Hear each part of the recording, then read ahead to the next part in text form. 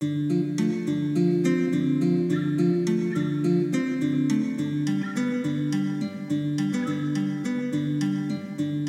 podcast is brought to you by My Roadcast, the all-new podcasting competition from Rode Microphones. Whether you are just starting out or a seasoned professional, Rode is inviting you to submit a 2-minute podcast on any topic and in any format to go in the running to win a share in $150,000 worth of prizes, including the all-new Rodecaster Pro podcast production studio. Find out more at myroadcast.com and get podcasting. This podcast is also brought to you by Blackmagic Design. Blackmagic Design's DaVinci Resolve software combines professional offline and online editing, color correction, audio post-production, and now visual effects all in one software tool. The standard for high-end post-production, DaVinci Resolve is used for finishing more Hollywood feature films, episodic television programming, and TV commercials than any other software. Hey everybody, this is John Fusco, and you're listening to the No Film School podcast. Johannes Nyholm, director of Sundance standout Coco di Coco Da, takes the whole wearing many hats thing into a whole other dimension. If you're looking for a filmmaker who has complete command over his material, then look no further than this Swedish auteur. It would take too long to list all of his credits on this film, but how about writer, director, producer, editor, colorist, VFX artist, and shadow puppet designer / performer for a start? Nyholm is a great believer in the do-it-yourself ideology, and through years of hard work, he has truly taught himself the tools necessary to put it into practice. What he may have an even better knack for, however, is when to step away and let his collaborators take the wheel. It's both of these abilities combined that have garnered him a successful career in the film industry. His latest film, Coco di Coco Da, follows a couple that goes on a camping trip to find their way back to each other, only to be haunted by a sideshow artist and his shady entourage who emerge from the woods and terrorize them, luring them deeper into a world of psychological terror and humiliating slapstick. Nyholm joins us on the No Film School podcast today to discuss why working with a smaller team can be smarter than working with a large one, growing your cinematic toolkit, and more. Enjoy! Hey everybody, it's John Fusco. I am here with Johannes Nyholm. Yeah, very impressive. All right. Yeah. Okay, cool. And this is actually the second time he's been on our show. And I think this is the first time I've ever had a repeat guest on my show, and I'm really excited to talk about your movie, Coco di Coco Da. The last time you were on the show, we were in Toronto at TIFF, and you were there with The Giant. Yeah. And now, you have this follow-up, which is, it's really something. You actually asked the audience sort of before the show, or when the screening that I saw, if they could give you a hand with naming the genre of the film. And it was really funny because the audience then gave you applause. But I think that I have a genre for you, so I'm going to start with that. Oh, fantastic. I think it's a ghost film. I don't know if that's really like a genre, but I think it's a ghost film. Yeah. What do you think about that? Yeah, it is. But then, isn't that, what do you say, implied that it's also a horror movie if it's a ghost film? I don't know if it is. Kind of but isn't a ghost film a semi-genre or a small genre of a horror? Yeah, like horror a branch maybe. Like a branch of the horror. I think that genre. like in today's horror landscape, there's so much going on that like sort of subverts the genre in a way, and yours maybe is like more of a dramatic ghost story, I think, than it is like a horror ghost story. I mean, really, it's a surreal ghost story. A romantic ghost story. Dramatic. A romantic ghost Romantic, story. yeah. I think so. I really think so. A rogo. Yeah, a rogo. I like that. So there you go. Yeah. We got your genre. You can credit that to me if you want. But anyway, so back to the last time we talked. One thing. Actually, you know what? I'm going to ask first. How had The Giant's success sort of propelled you to the point where you could make Coco di Coco Da? What changed for you? The thing is, the process has been quite unorthodox, I think, because we started shooting Coco di Coco Da before The Giant, and with the intention to finish it before. But then The Giant took over in the post-production of Coco di Coco Da, and I really needed to focus on that because we had a set date when we should start to shoot. It was a big team and so we couldn't wait. So it was a bit disturbing actually to just halt something that was so, almost done and then pause it for a long time. We worked with the Giant for 3 years and then come back again and finish it off. But we gained a lot from that. Oh, I'm sure. It adds a lot to the maybe the dreamlike structure unconsciously. I think that the people they change in age all over the film. They go back and forth like 5 years between shots. Maybe you don't notice it, but if you know it, but you can feel it unconsciously, I think. So one thing you did mention, because I just listened to that the podcast that we did together, I cheated a little bit. You talked a little bit about how having a bigger production team actually was sort of annoying in a way with the production of The Giant. This was a much smaller production team, right? Yeah, it was. So can you talk about the benefits of working with a smaller production team versus like maybe the team that the size of the team, not necessarily like the people on the team from The Giant? I think it's a lot easier to improvise.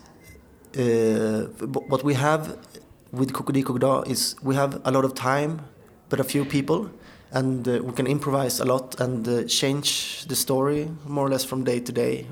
We can.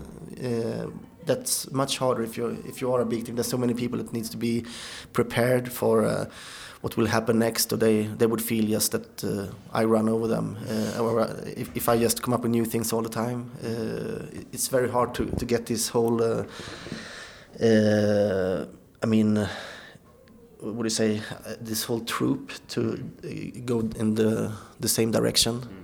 It's easy if they're not with you in that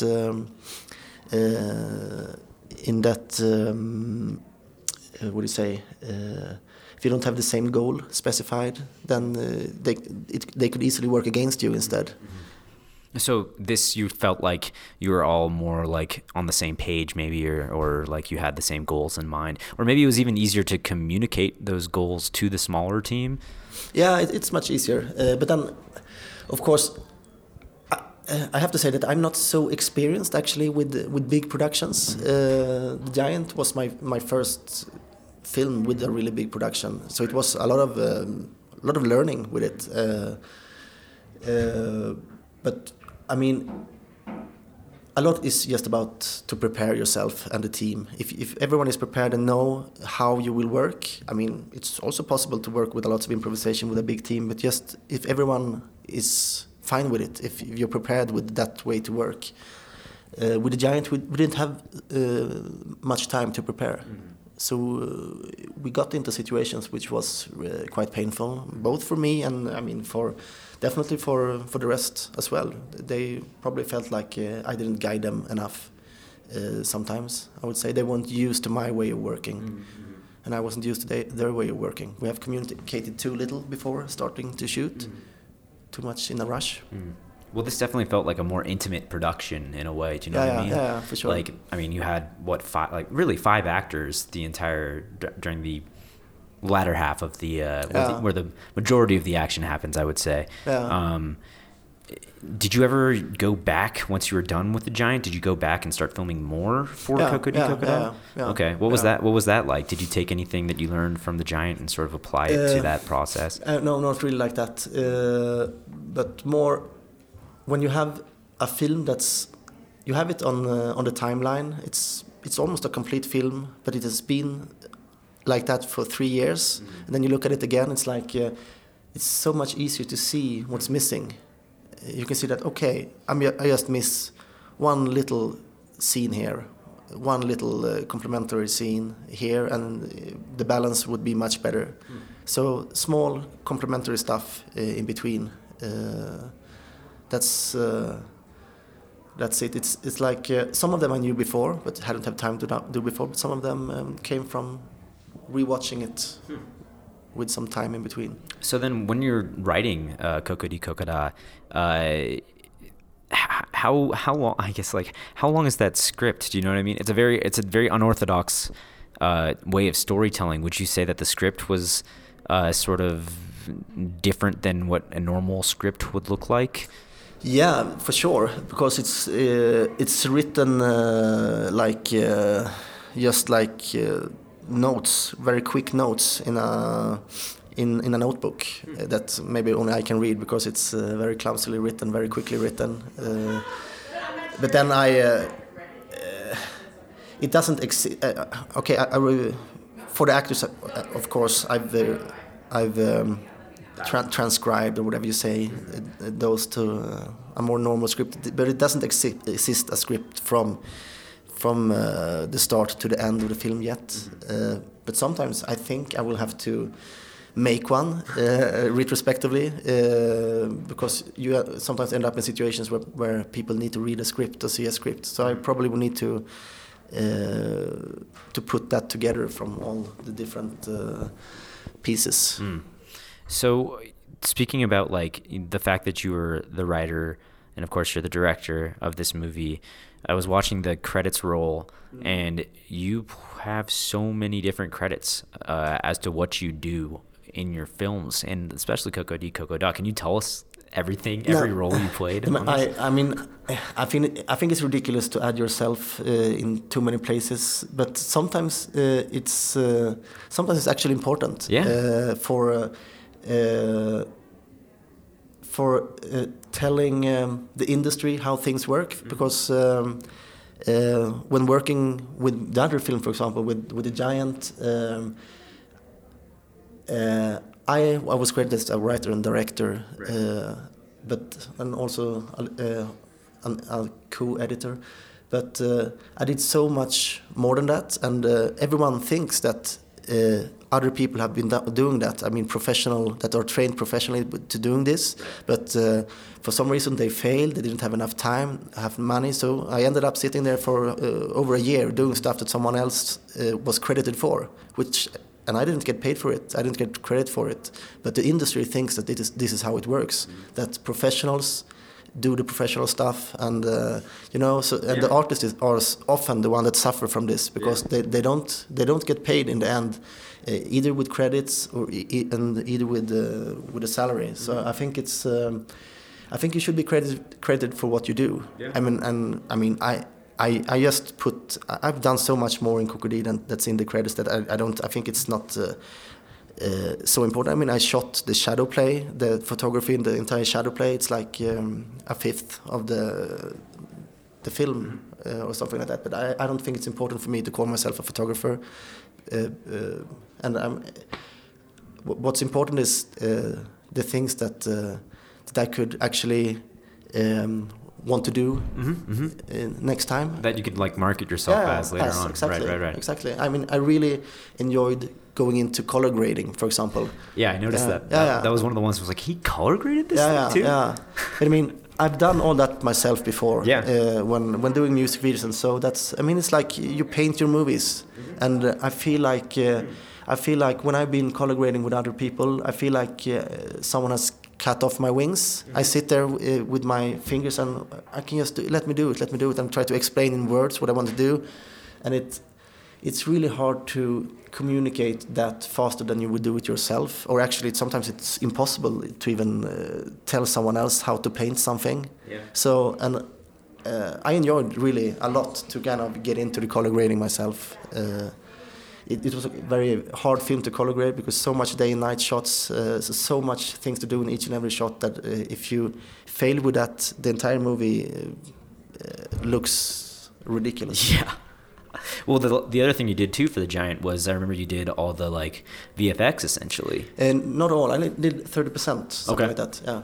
But for this film, there were some VFX, right, included? There's a lot, but you don't see what's VFX in this movie so easily because I appreciate that. I really like that. Yeah. You use it in a way that really like supports the story rather than hitting someone over the head. Yeah. But I did a little bit of that now. Maybe the same, like 30%, something like that. I enjoy that too, but I've done so much of that before, so it's not so new and exciting to me. And I really need to find VFX people that that I can work closely with. Like, I mean, I found a photographer that I really love to work with, Johan Lundborg. He's fantastic. We have so much collaboration, and we're very close. I mean, he came up with a lot of the stories for Krokodil while working on it, so he's been such a big help. And I need to find people like that also on the post-production side. I mean, I don't necessarily need to do all these things myself. Yeah, I mean, it's totally true. Like, you need to find those sort of collaborators. Those collaborators in post-production are just as important as the collaborators during production and during pre-production. For sure. People forget about that. Yeah, they absolutely do. This podcast is brought to you by My Roadcast, the all-new podcasting competition from Rode Microphones. Rode is inviting podcasters of all experience levels to showcase their talents. Submit an incredible 2-minute podcast on any topic and in any format to go in the running to win a share in $150,000 worth of prizes, including the all-new Rodecaster Pro production studio, Rode Pod mics, headphones from Urban Ears, Adobe subscriptions, and heaps more. Find out how to enter, who will be judging, and see the full list of prizes at myroadcast.com. This podcast is also brought to you by Blackmagic Design. Blackmagic Design has grown rapidly to become one of the world's leading innovators and manufacturers of creative video technology. The company's philosophy is refreshing and simple, to help true creativity blossom by allowing the highest quality video to be affordable to everyone. Its products include the world's highest quality video editing products, digital film cameras, color correctors, live production switchers, and a host of other hardware for the feature film, post-production, and television broadcast industries. The Pocket Cinema Camera 4K is Blackmagic Design's new next-generation 4K handheld camera.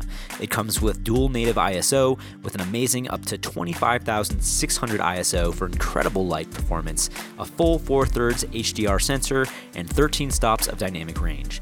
It also comes with both ProRes or RAW recording to internal SD UHS 2 and CFast cards, or even external USB-C drives, eliminating the need for expensive external recorders. You're a multidisciplinary artist. You have these shadow puppets in the film that we see. You do this VFX work. You have such command over like a wide array of tool sets. How would you say that, aside from maybe the obvious, having the knowledge of these tools has really like helped you to create these films? I think it's essential to know the tools by hand to get some ideas of what you can do, actually it's really hard to just by a concept tell, I think it helps if you can do something by hand. It helps your mind also. It's I think it's as important to I mean, I shot my own movies before early in the days, and I really miss that, because I think it helped a lot in the creative process to be very close to your subject. I think it's like that with all art or craftsmanship, and so it's good to know it by hand. Even when other people do it for you, it's good to understand them, understand how it's done. When you have such a large fingerprint on your movies, you're doing so much. How do you keep yourself open for collaboration with others? Do you know what I mean? Like, how do you really keep an open mind to hear other people when you have so much control? Yeah, I mean, the best collaborators, the best type of collaborators are the ones that are creative. That I don't need to. Tell them what to do. I just need to kind of be around them and be around the story together with them, and things will come out from them without me kind of forcing it out. And with Johan Lundborg, it works like that. And with musicians I work with, it works like that. I work with two fantastic musicians for this film, Simon Olsson and Olle Cornér, for example. It's not like. Of course, I need to inspire them and kind of get them in the mood. But then almost always it works better if I let them free. Mm-hmm. Yeah, totally. Well, how do you inspire them? Do you know what I mean? Is it through sort of providing them with the context of the world that you've created, or what sort of things did you do to help inspire those collaborators on this project? Yeah, I mean, of course we can watch movies together. We can see movies together, listen to stuff that's similar, and so it's hard to explain. Sometimes people just understand by themselves. It's not. When working, I don't know. It's different for each project, I would say. sometimes it's their music that inspire me more than I inspire them. Yeah, I remember you saying that, you know, your first collaboration was with Little Dragon on one of their music videos, right? And it was shadow puppetry. My first first time I made shadow puppetry. Yeah, but I made a lot of music videos before that. But yeah, that's when starting with this technique. That's also in Kokoda. Yeah, exactly. So how would you say that has kind of come full circle for you in a way? Like, why was it important for you to keep this... not really relic of your past, but this exploration that you did in the past in this new project? Yeah, it's because I thought that this project lacked something. It lacked some kind of poetry, some kind of warmth, and some kind of a little bit of a guidance of something bigger, not just this very, very claustrophobic. This film is so claustrophobic for a long time. I thought it was really, really important to get the audience to fly off somewhere else, to a poetic landscape where you can see completely different things with completely different eyes, and get some poetry and beauty in all this ugliness. Yeah, give them a break so that it hits them. Yeah, for sure. Yeah, for sure. To give them time to breathe as well. And then I think this shadow puppetry felt so good in connection to this movie in many ways. Well, I guess I'm getting the wrap-up signal, but I will ask a question that I ask all my guests, and that's if you have, and you've probably answered this before, but if you had one piece of advice to give to emerging filmmakers and really auteurs, because you're like, I mean, you have every part of these films are controlled by you in a way. How do you keep such a distinct voice as an emerging filmmaker? I mean, it's hard to tell. Each and every one are different and have a different way to work. But for me, it has been really important to as we were talking about before, to get to know the tools myself, to see how things work, to know how to work with the camera and to know your technology. It's been easy because then people can't fool around with you. They can't tell you it's not possible because of this and that, because you know it's possible. You can show them. You can show them, exactly. It helps so much. It helped me so much, so many times to actually know how things are done. And I mean, what we were talking about last time, I think, is to also get control over, to get your own equipment, or try to get in a position where you're not so dependent on someone else all the time. Right. Time is very important to have. Yeah. Yeah. As you can tell in this movie. Yeah. I mean, you know, it's very much a testament to that. Yeah. All right, Johannes. Well, thank you so much. This was a pleasure. Yeah, I can't pleasure wait to meet you again. I guess, the next movie, the next festival. Yeah. We'll see. All right, take it easy. Forward. Thank you. Thanks for listening. If you like what you heard, please subscribe to the No Film School podcast on whatever podcast platform you use. Go ahead and give us a rating and let us know how we're doing. And of course, stay tuned every Monday for interview podcasts just like this one. I'm John Fusco. You can follow me on Twitter at Jim_John_Jim. You can follow No Film School at No Film School, and be sure to visit the site for more on the art of filmmaking. Until next week.